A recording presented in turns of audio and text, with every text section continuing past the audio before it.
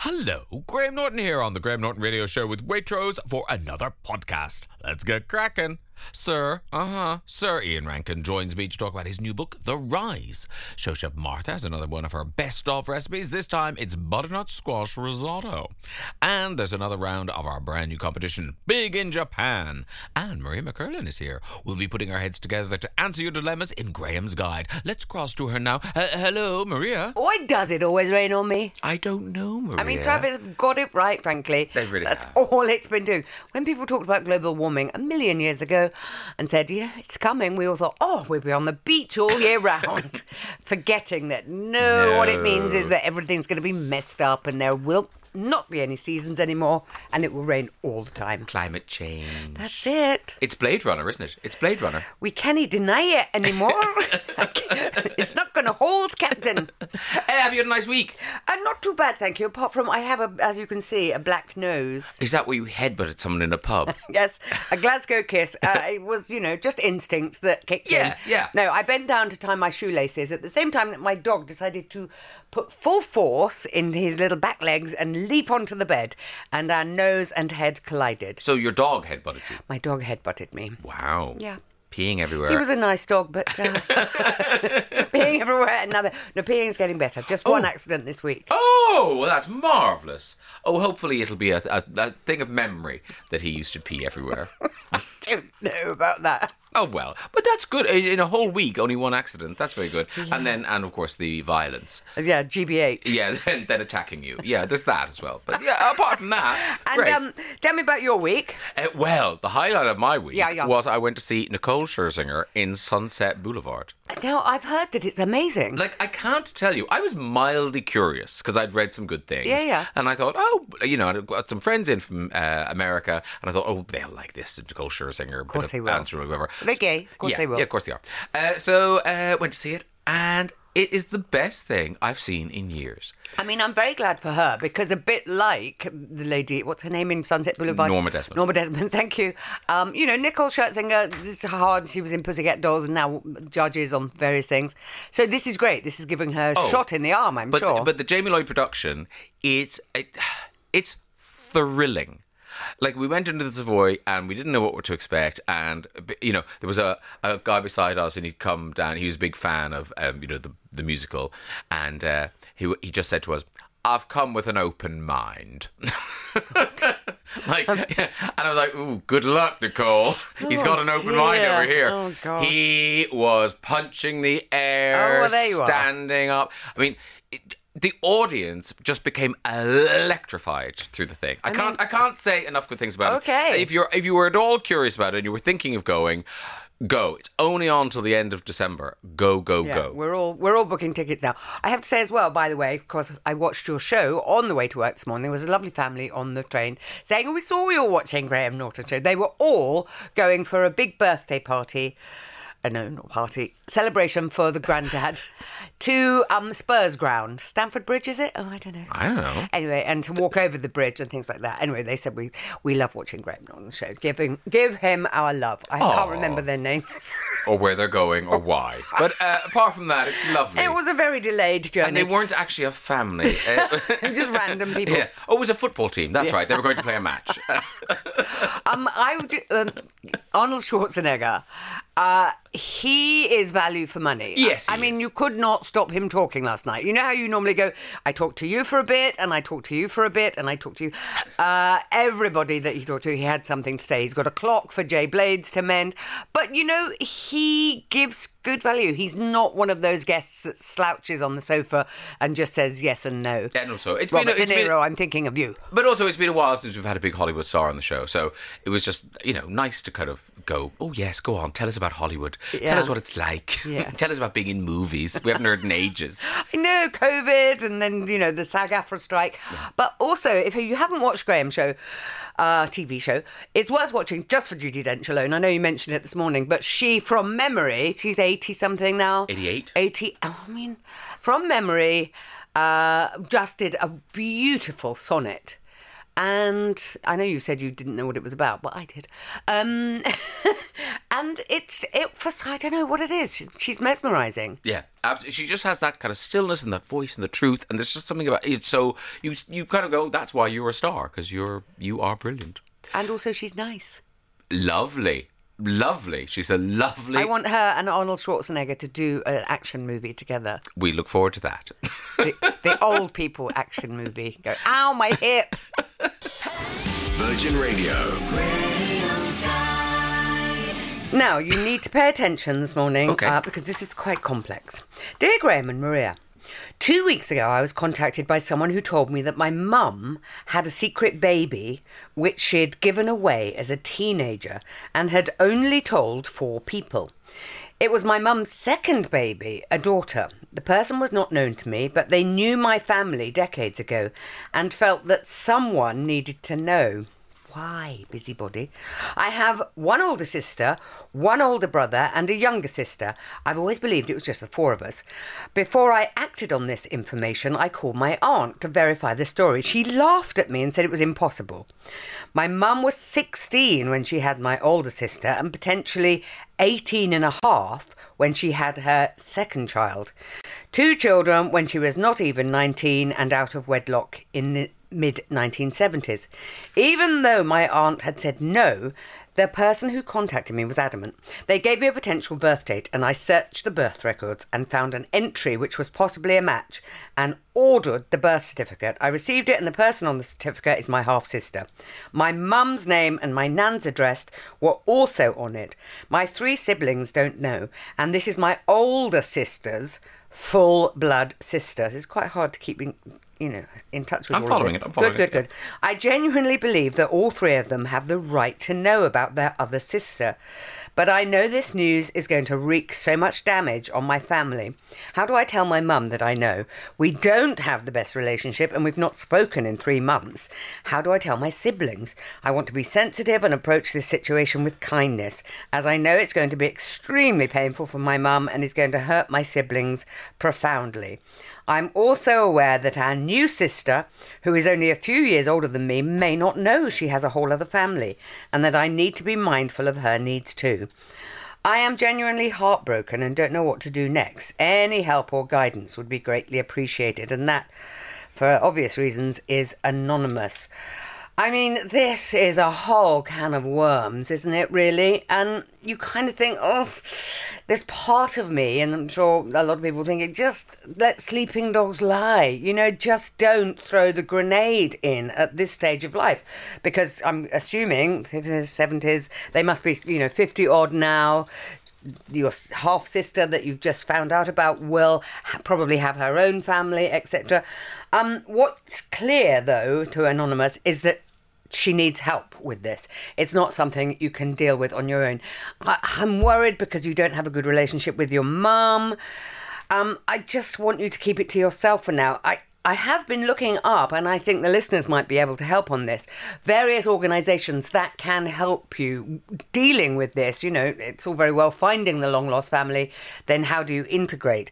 The Salvation Army do quite a good job on looking for lost people, lost families, and they also have a counselling service which will help you navigate what to do next. I don't think you can have this on your own shoulders because it's too much. It's too big. I mean, I don't know why. Don't be heartbroken because it's something that happened. And if anyone is going to be heartbroken, it will be your mum, who has carried this with her since the mid-70s.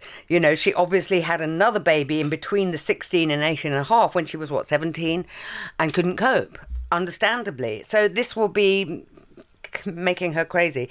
You need to get some help with this. And I would say if you are going to act on it, I would contact the half-sister first, because she may not want anything to do with anyone.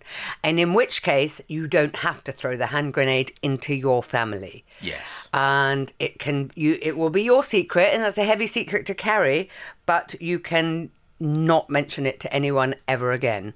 That's all kind of what I would say. What do you think, Well, Graham? I think you're right. I think you contact the half-sister, this newfound sister. I mean, who's this other I really want to find out who the hell is that other person who decided to tell you. who rolled their sleeves up and got away. I know what I'll do. Like, what the hell are they thinking? I think that they are something to do with the half-sister. They must be. But anyway, I think now that it's all out there, you need to contact the half-sister and you need to say, look, this is who I am. This is who you are. Your mother is still alive. If you want, I explain, I haven't told my mother, I don't have a great relationship with her, but just if you wanted to try and contact her, she is still alive and this is who she is. And then your mother can decide if she wants to see this woman or not. Yeah. And then if your mother decides to do that, you'll find out that. And then you can do it bit by bit. Yes. And then it's not a grenade. It's not a kind of like everyone knows everything and your mother's worried about how the rest of the kids are reacting and who thinks what and judgment and blah, blah, blah, blah, blah.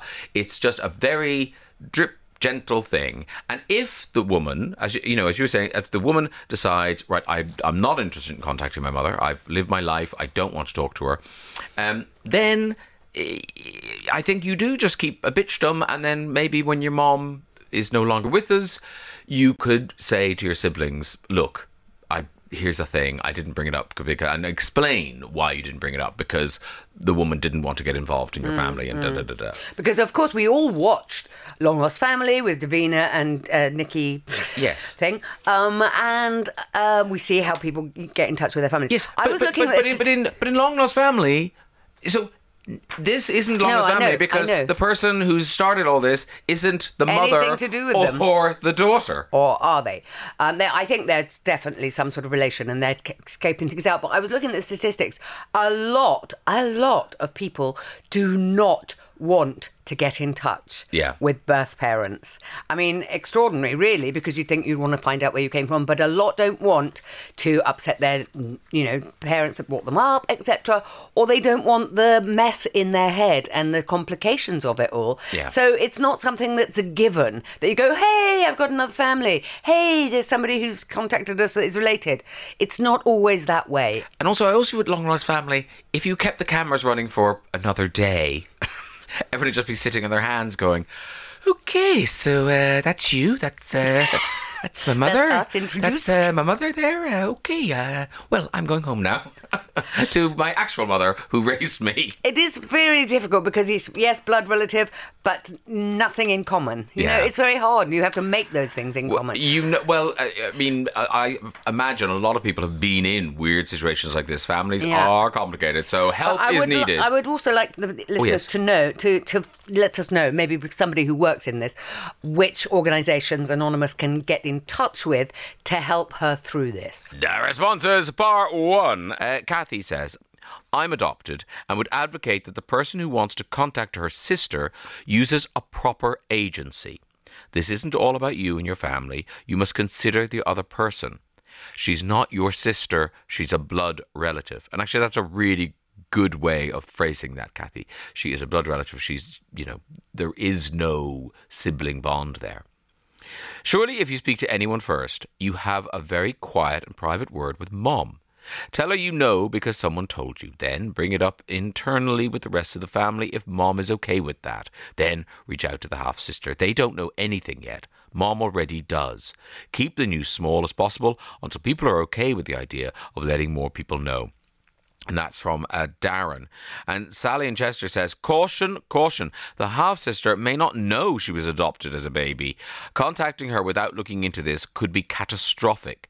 Much care needed. You are so right, Sally. That is absolutely 100%. And again, it goes back to what Kathy says about using a proper agency. I was adopted, and although my mother is the person who raised me, I have never even seen a picture of my real mother. It's as if a door is always locked. I think it's best for your inquirer to talk to your mom. Try and mend the rift between you and get her views. But please, ask your half-sister if she would like a photo and some details about her real mother. It's very important when you know nothing. Thank you very much for getting in touch with that. And final word to Michaela from Munich. Regarding the long-lost sister, you may want to ask why this person informed you to start with. The secret may already be out, and somebody is seeking to get it out into the open. Either way, it will come out, and if your siblings find out you knew for a long time, the damage will be greater than just the news that they have a long-lost sibling and their mother lied to them. I mean, it is just a can of worms, but I think absolutely use a proper agency if you're getting in touch with this person, because you don't know the backstory, you don't know what's going on there. Graham's Guide. Yes, that is me, and I have the second problem ready. This is not quite so difficult. Okay, good. I would like to think, but maybe it is. Dear Graham and Maria, I have lived in a lovely cul-de-sac for over 20 years, and neighbours have come and gone. We now have such a wonderful community spirit down the road, and occasionally have social gatherings where we can all catch up over a glass of wine and have a moan. Ugh. That sounds all right. All right. We have one neighbour, okay, here we are, who we all talk about as he annoys us by constantly making a terrible din on his saxophone for literally hours, every day of the week. We all thought at first that it was a phase, as he started during COVID times. But now we're 2 years down the line, 3 surely, isn't it? He's still continuing to serenade us. Now I love music and have been told that I'm a very patient and tolerant person. Who told you that? Who told you? But I've been so close to knocking on the door and telling him to shut up, I've restrained myself from doing this, as I know I will get verbal abuse. There's a nasty streak to this person, and all of us believe that if we upset him by telling him to stop, then there could be consequences that none of us are willing to risk. What the... It's an ITV drama. Yeah. The person in question has made it very clear that he does not want to be part of our social gatherings. You can blame him. Apart from me getting hold of a foghorn and blasting it out every time he plays that first sound, I'm at a loss as to what to do. Please help. And that is from Eleanor in Reading. Well, Eleanor in Reading, I think, the council will say that you must... This is what they tell you to do. You must log the noise, on this day from what time till what time, and you must, get a decibel-ometer or whatever they call it. It won't reach the decibel thing. It'll just be annoying. It will if you stand next to him while he's doing it. If you knock the door and say, I demand to let me use my decibel-ometer. What is it called? I don't know. I don't know either. Someone will tell us. And then you log it, and then you send it into the council, and then nothing happens. I think that's what happens. Noise abatement people will never come round to you because nobody cares. Yeah. I think that's the thing. I mean, you can try and reason with him and say, could you play between these hours of the day?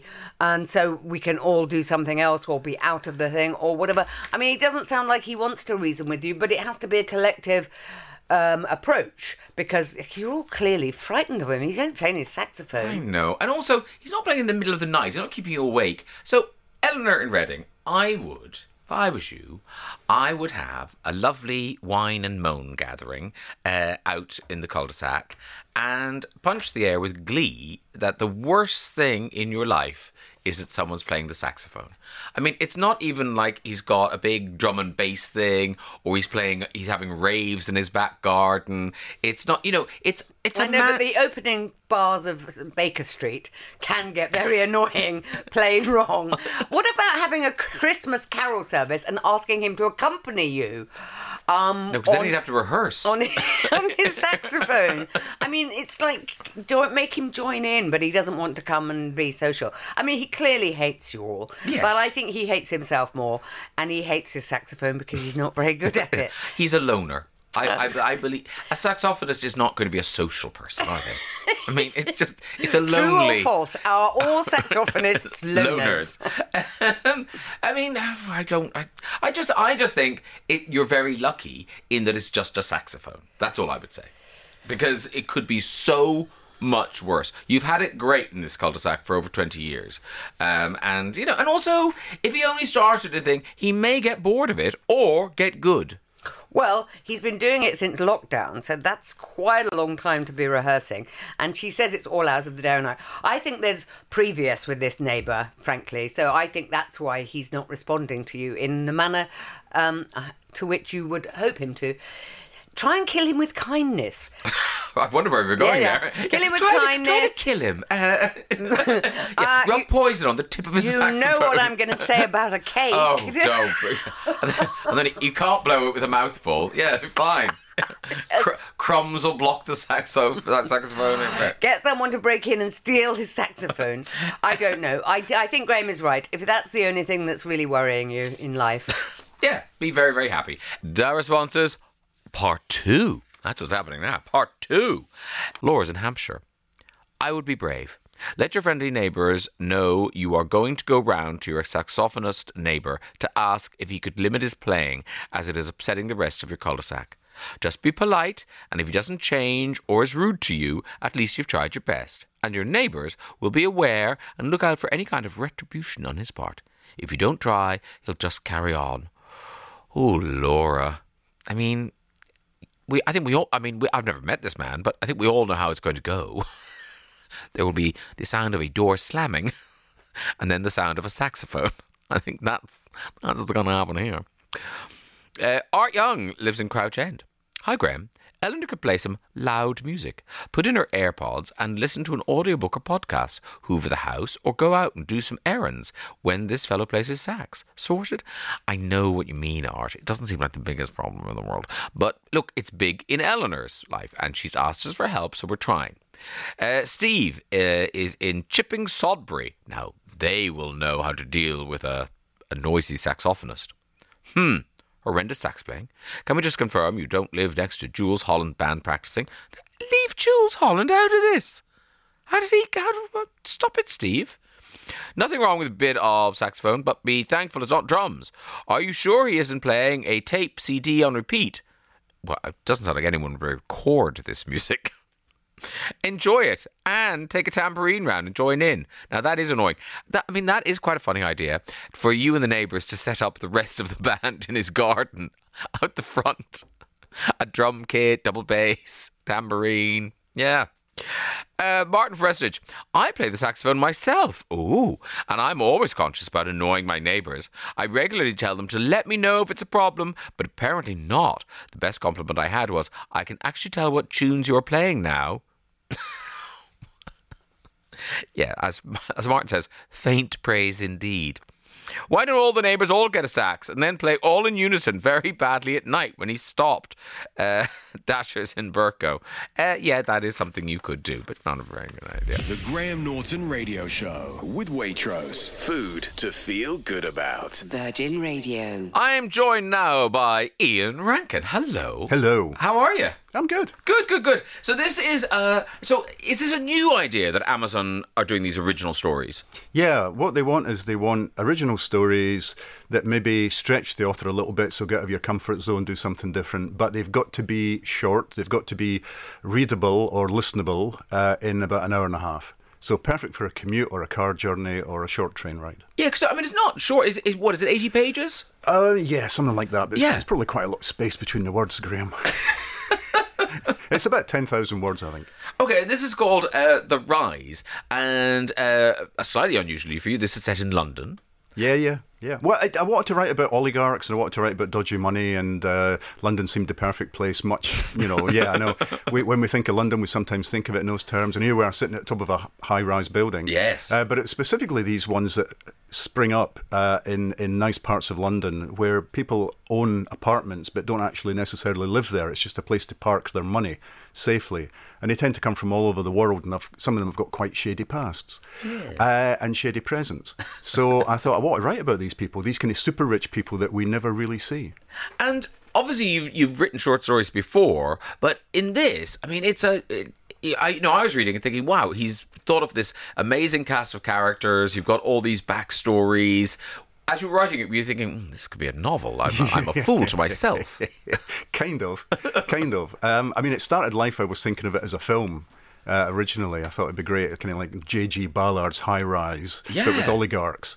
Everything falling apart and getting chaotic. And then Amazon came along and said, have you got anything that's a bit different? And I thought, yeah, I could do that. So, and I loved the characters. I loved Gish, who's the main character, who's a young woman cop in London who cycles everywhere because it's quicker and, of course, better for the environment. But everybody teases her about it. And you've got the older cops. You've got a kind of Seven situation with the older cop and the younger cop. But she's, yeah, you're right. When I started writing about her, she really got under my skin, and I thought, why have I put her in a short story when I could have put her in a novel? Yeah, but also it seems to me that the amount of brain power of figuring out the crime, because it's not quite a locked room crime, but it's almost a locked room crime. It's all in this building. But the amount of plotting you have to do is similar, surely. It is, and then it's all about condensing it. It's all about almost doing it like a poem, where you just, minimal words to get across what you want to say. So a character has to be sketched in very briefly, but you try and do your best. And I liked the challenge. I thought it was a good challenge, and I liked writing about London because I used to live in London when I was poor. And now I visit London and I've got a bit of money in my pocket, and it seems like a very different city to me. Isn't it though, Ian? It really is. It's a very different city when you've got a little bit of money. I used to live in Tottenham, for goodness sake. And I commuted to Crystal Palace every day to go to work. Yeah. 90-minute each way commute on public transport. Yeah. It was fairly brutal. Yeah, London's a very different place. Yeah, it really is. Well, if you're living in the Rise, how lovely. Absolutely. Yeah. And when you've done short stories before, because you've done, you published collections of them, did you approach those short stories in a slightly different way than this one? Yeah, this was a slightly different length. I was given a few more words, and it did sort of rage out of control. I think originally they'd said they wanted 5,000, it ended up being double that, and then some, because I was just enjoying the situation and the characters so much, and I just kept finding more things I wanted to do with it. A short story, I mean, the wonderful thing about a short story, if you're a writer, is that you can start and finish it in a day. And you will have put down on paper something that's never existed before. How extraordinary is that? I always think that with 26 letters of the alphabet, anybody can write a sentence or a paragraph that's never been... You know this, you're a writer. You can write a sentence or a paragraph that's never been written before. Yeah. It's amazing. I mean, that little bit of beginning something is amazing because, just whatever you've done, it wasn't there before. But a novel is terrifying, right? Because a novel is like a big, long race, and you're going to be at it for months, and you're going to start to lose track of, oh my God, which character is this, and what were they doing, and can I come back to that, and do I need to go there now? With a short story, you can contain the world pretty much in your head before you begin. Yeah, but I mean, you're not slowing down in any way. I am. Are you? Oh yeah, I used to write 2 full-length novels a year when I was young and full of vim and yes, vigour. You're very slow, yes. Yeah, now it's a novel every 2 years. Yeah. And my wife insisted this year was my sabbatical year. I wasn't allowed to do any writing. So we've been doing a lot of travelling, a lot of touring and stuff, while we've still got our limbs and our faculties. Yeah. So next year, in fact, soon I'll be starting to mull over the next book. And here you are, Ian. You've won all the golden daggers, and you are such an incredible crime writer. But to begin with, you didn't consider yourself a crime writer.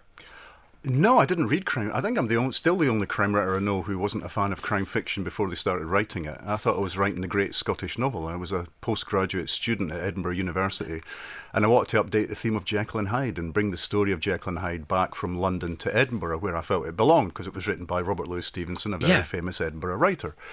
And it just happened that the main character was a cop. He was a detective called Rebus. And I didn't think much of it. And then when it was published, I looked for it in the bookshop, the local bookshop in Edinburgh, and it was on the crime shelf, and I was horrified. I put it in the Scottish literature section. I would lift it out and put it in the Scottish literature section, and then go back the next day and it was back in the crime section again. So I thought, well, I must be a crime writer.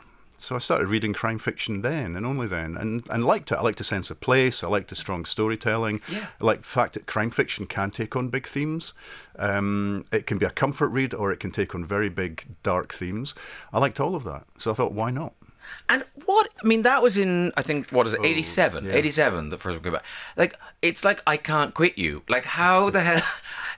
like Rebus is just in your life. You've retired him, and no, he's back, and now you've just done a deal for some more Rebus books. Yeah. What is it about that character and you? I don't know. He's I like hanging out with him. He's a very complex character, and the only way I can find out more about him is to spend more time with him. So, and I keep wanting to find out more about him. I've still not got to the centre of what makes him work. And he keeps changing. I decided early on he would live in real time. So he's young and vigorous and able to get in fights and things in the early books. And then he retires and suddenly he's got COPD and he can't even climb a flight of stairs. But he's still an interesting character. His life has moved on and he's moved on with it. So I just find him really interesting to write about. And also, I always think, right, what do I want to talk about? I want to talk about this theme or that theme. Who's the best person to do that for me? The answer has almost always been Rebus. But at some point, either I go or he goes. One of us has to go. I mean, you are writing yourself into a corner, aren't you? I mean, yeah. I mean, in the end of the last book, very much so. Yeah. People are waiting for the next one so that it can be revealed what, if anything, happens to him, because he is written into a corner in the previous book. Anyway, but he's a good character. And people seem to like him. And that's certain. I don't want to let people down, Graham. Well, yeah. You've invented a character people love all around the world. Yeah. You can't just throw them away. And when did you become aware of this idea of sort of tarte noir? When did you become aware that was now a thing, that there were all these Scottish crime writers? It was gradual. I mean, at first it was people like me and Val McDermott, and then lots of other people joined the fun because we started to win prizes and sell books. I mean, at first when I started, I couldn't think of very many Scottish crime writers, and certainly none that were selling or hitting the bestseller lists. But there's something about Scotland. It's dark. It's got that Scandinavian noir aspect to it. Yeah. But also we're capable of having great fun. So, plenty of Scottish crime writers like Alexander McCall Smith write very light crime novels. So you've got everything. You've got everything from very light crime novels to very dark crime novels contained in this very small country. And the tarte noir thing, I remember I went, an American author called James Elroy, and I went up to him at a convention and was going to get him to sign one of my books. And I said, I'm Ian Rankin, I write tarte noir, which is like your kind of stuff but set in Scotland. And he said on it to Ian Rankin, the king of tarte noir. And then I pretended to everybody that he had invented this term. So for years, everybody thought that James Elroy invented the term, but I think I invented it and gave it to him. You're not in the band, are you? There's a tarte noir. I'm in another band. Oh, okay. I'm not in the covers band. In fact, I think my band is now gone. I'm in a band called Best Picture. I'm the vocalist. Singer would be putting it too strongly. They just not told you. Well, COVID came along, and we did our last gig in December 2019, and then we've not had a practice session since. So I think, but we did release a single. So excitingly, although it's never been played on Virgin Radio, who knows? Well, now we've missed a trick here, because now I should be able to go, well, here it is, but no. You can't, no. No, here it's not. I think I've got the only copies of that single in existence sitting in my loft. Send them in. We'll play them. The Rise by Ian Rankin. It comes out on Wednesday, the 1st of November, as an audiobook and as an ebook. Will it be published physically as well? No. Eventually, hopefully, yes, but there's a few years when Amazon want the rights to do it as an ebook and an audio. Yeah. And also, I suppose they might collect them together as an Amazon original series. Nice idea. I'll put that to Just a thought. Just throwing it out usual there. 10%, Graham. Yeah, thank you very much, Ian. Oh, very quickly, congratulations on being a sir. I had no idea that you've kept that very quiet. No, well, I don't think I did keep it quiet. None of us knew. Right, well, Princess Anne did me in June, July, and it was all very nice, and it was at the Palace in London, and it was terrific. And so I'm following in the footsteps of Sir Arthur Conan Doyle, the other Edinburgh crime writer. I'll never be as famous as him or sell as many copies, but I'm trying my best. I tell you, you're getting there. You're getting there, sir. Ian Rankin, what a pleasure to meet you. Thank you very much for coming into the Tower, and safe home back to Edinburgh. Big in Japan on the way, but first, ding ding. How are you? I'm all right, thank you. Have you had a nice week? I have. I've been up in the Peak District this week. Oh, very nice. Which has been quite good, getting me in the mood for like proper comfort food, because it's a little bit wet, a little bit grey, but beautiful green. But you want to be by a big stove making something like what I've made today. I know, I'm looking at it, I'm thinking the only thing that would improve that is a nice glass of red wine. Oh, yes. Oh, lovely. I'll see what I can do. Anyway, and it's so easy to prepare. They don't want to bring you a coffee about now, but maybe if somebody could get a wine. Yeah, someone would like red wine. No, even for me, it's a little early. Right, what have you made? So this is a butternut squash risotto. Okay. It's got a little topping of crispy kale and pumpkin seeds, but that's not in the title of the recipe, which is why I gave an awkward pause. I was like, I feel like I should do more description here. Oh, wow. And it's the centerfold. It is in the middle, I know. Oh, wow. It's got staples in it. It's so fancy. You can pull it out and you can keep it, you can frame it, and do whatever you like with it. Well done, you. And this is your recipe. It is, yes. So when we say best ever, are you dealing with the whole idea of risotto, or are you dealing with just doing a butternut squash one? It's kind of a mixture of both. Obviously, we're in squash season, we're in pumpkin season. We really are. You can't look left or right anywhere without seeing one or the other. So it was, can you make something that features squash? And my favourite way of cooking a squash is putting it in a risotto. I just think that it just is such a lovely sweetness that risotto, when you have a lot of it, if it's very, very savoury, can be a bit overpowering, which is why it's often a starter in a restaurant, I think, because it's like a little portion of something really intense. But when you add something sweet like butternut squash that adds a bit of substance, it means you can just keep eating your risotto like you would pasta, and I'm all for that. No, I think I might make this. And the kale, so the kale gives it a bit of crunch, and is it quite cheesy, or is it... Quite cheesy. Lots of parmesan in there because it just really lifts a dish like this. But I've gone with a bit of a kale, and then I've roasted up the butternut squash seeds to put on the top so that there's... I can't believe you did that. No way. So I cleaned the I whole can't by believe you hand. did that. Honestly, not as hard as it sounds. Really? And it adds a nice little crunch. But they're so slimy and the yellow bits are so stuck on. Really? Just put it in a little sieve and give it a... Really? Yeah. Okay. It's worth it. But I love also topping this with meaty things. So this is a good vegetarian option. But if you are a meat eater, or you have people in your house that are like, I'm not touching it if it doesn't have meat in it, a bit of pancetta on top works really nicely with butternut Lovely. squash. Or some roasted chestnuts if you're getting nearer to Christmas. Stick a prawn in. So, Martha, explain how we make this. So we're starting with our butternut squash. You can use any kind of squash for this. You can kind of get those lovely assorted squashes, acorn squashes, all these different crown print squashes, different colours, and they all work really well as long as they're an eating variety of squash. So You don't get a gourd. I wouldn't go for a gourd or even a cooking pumpkin. It just won't. It won't have the same level of flavour. So you want a cooking squash, then you want to cut that up into little moons, scrape out the seeds, and I keep them to roast a little bit later. They are delicious. I have to say, I couldn't imagine the faff of doing it, but they are delicious. Graham's like weighing it up. Is it worth it? How No, delicious? they are does very, it have very to be? nice. Yeah. So I save those in a little bowl on one side for later on. Cut the squash up into kind of moon size, little half moons or little pieces. Toss it in some olive oil, then into the oven for about 35 to 40 minutes, where all of that lovely sweetness will start to come out and become really lovely and caramelised. Gorgeous. Whilst that's roasting, I'm going to start on our risotto base. Now, risotto is a proper, like, Sunday afternoon. I'm going to stand and stir, and it's therapeutic, but you do have to stand with it. So, Yeah. not the kind of thing to just chuck on and then, pop out and do other things. Netflix on a laptop. You're good. Exactly. Glass of wine, Netflix on a laptop, stirring your risotto. So we're going to start with the onion and celery. So you get that nice and finely chopped, goes into a pan with some butter, about 10 minutes until it's nice and soft. Then we're going in with our arborio risotto rice. The real stuff. You want the real stuff. If you use basmati in this kind of recipe, it doesn't quite have enough starch in it to make that lovely creamy sauce. Because the amazing thing about risotto is normally it's not got any cream or anything added to it, but Yeah. it tastes so creamy. And that's because you've massaged all the starch out of the rice. So the rice goes in, toss that so it's nice and coated in the butter and onions, and then some white wine. So 1 big glass of white wine. Stir that through. Once that's evaporated, we are then going to start on the whole stirring shebang, where we're going to put in a ladle full of vegetable stock, stir it, then when it's absorbed, we go in with the next one. And you want to keep doing that for about 25 minutes until the rice is al dente. Give it a little taste. Does it have a little tiny bit of bite to it? When that happens, you can stop adding your stock, and then we are going to add in that lovely squash. So take the squash out of the skin. I will do that afterwards, because if you try and do that before, peeling a butternut squash is not worth doing. Well, see, isn't Don't that do funny? it. I couldn't be bothered roasting the seeds, but I do peel You a peel I do the peel a squash? butternut squash. Yeah. Wow. I quite like it. Yeah. It's sort of like washing a baby. You just hold the big Just- thing, you're holding it there, and then off you go. Yeah. Give it a good old scrub. Yeah. I'm gonna get you in the kitchen next time. Next time I have a squash to peel, because I hate peeling squash. If I can roast it in the skin and then just tease it out with a spoon afterwards, I will definitely do that. Oh wow. Okay. But whatever camp you're in, Yeah, pick okay. your method.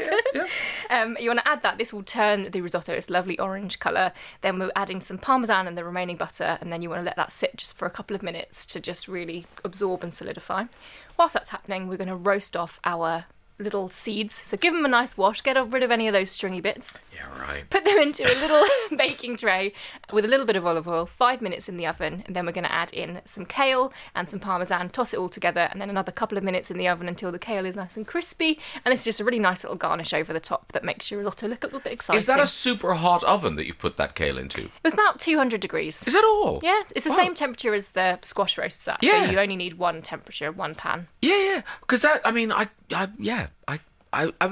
have I ever tried to roast kale? I don't know. But that's really nice. It's very nice. It's a nice way of cooking it, I think, because Yeah. boiling it sometimes makes it a bit watery and a bit soggy, but Yeah. crispy kale. Crispy kale. Oh. You can't go wrong. If this is making you think, that could be my supper tonight or tomorrow night, then go to waitrose.com/showchef and you can see that recipe, or indeed all of Martha's recipes. And you can also check out the visuals on our socials at Virgin Radio UK. It does look delicious. You're back tomorrow. What have you got for us? Something else along the squash route, but something sweet this time. Oh, is it some sort of pie? It's not a pie. It's not a pie. I'm glad it's not a pie. I You'd know. be very disappointed. Stupid pumpkin pie. Get out of here. Big in Japan, are you big in Japan? Yeah, Big in Japan's the name of the competition, and we're celebrating Waitrose New Japan menu. Basically, we get some callers on the line, we ask them what's big in Japan. If they get that right, then we'll use our Japanese gashapon machine, you heard me, to find out what prize they win. Little eggs get dispensed, and then inside the eggs is the prize. You could win £250 Waitrose voucher to get a Japanese feast, or you could win a voucher for chicken yaki udon noodles, or teriyaki pork belly slices, chicken yakitori skewers. I mean, there's lots of... You'll win something. There are delicious Japanese prizes in here. Okay, first up, I believe we've got Tina. Hello, Tina. Good morning, John. Graham, how are you? I'm very well. That was stage fright. I was anticipating, and then I blew it already. I know. I mean, yes, if you don't know my name, it doesn't bode well for the questions. But anyway. You know, I certainly do. I listen to you every Saturday morning and Sunday. Oh, bless you, Tina. Where are you? Well, I'm in East Wickenham here with my husband, John. Lovely. And where are you from originally? United States with the accent. Michigan, myself, and my husband from California. Wow. When did the two of you come over here? The second time around, we came 30 years ago, 1994. Wow. And you've lived your whole lives here. Wow. About a third of it, for sure. Okay, very good. Right, Tina, it's very simple. I give you a multiple choice question, okay? All right. And then you answer it, hopefully correctly, and then we'll get to the gashapon machine. Okay, here we go. Which of the following is Japan's biggest sports stadium? A, Wembley Stadium. B, the Olympic Stadium. C, the Nissan Stadium. Let's take number C, the Nissan Stadium. All right, Tina, let's find out if you're right. Oh, you are. Well done. See, it's not hard, is it? It's not Thank here. you. Okay, now, this is the exciting bit. I put the coin in, and I twist this thing, and then one of these little eggs shoots out. Hang on. Come on. Where is it? Oh, here we go. Get out of there. Get out! There we go. Okay, it's out. Here we go. And I'm opening up you've got a yellow egg, and I'm just opening it up. And Tina, in East Twickenham, I can tell you, you have won chicken yaki udon noodles. Oh, fantastic. I knew you'd be thrilled. I am indeed. Is there anyone you'd like to say hello to while you're on the radio? For sure, my husband in the other room listening on the radio, and everybody I know, and I wish everybody well, and particularly you, but also peace in this world at this trying time. Oh, Tina, so say all of us. Thank you very much. And You're quite welcome. My pleasure. All right, take care of yourself. There goes Tina. Love talking to you. Thank you, Graham. Lovely talking to you. Yes. Thank All you. right, cheers, Tina. Bye-bye. Bye. There goes Tina with her chicken yaki udon noodles. Here comes Suzanne. Hello, Suzanne. Good afternoon, Graham. Konnichiwa. Oh, you're just showing off now. You're showing off. I looked at Google. Where are you, Suzanne? I'm in Brackley in Northamptonshire. Lovely. And what are you up to on this Saturday? Well, I've got the dogs to walk shortly, and I'm enjoying a peaceful day on my own. Everyone's out, Oh, so it's gorgeous. just me and the dogs today. What dogs do you have? English pointers. So that's a lot of walking, I'd have thought. Well, they think they're lap dogs, unfortunately, and they're quite large. Yeah, keep you warm in the winter months. They It's nice. do, they do. Yeah, it's a 2-dog night. All right, Suzanne in Northamptonshire, let's ask you your question. Okay, here we go. Now, the Bullet, right? The Bullet is Japan's fastest train. All right?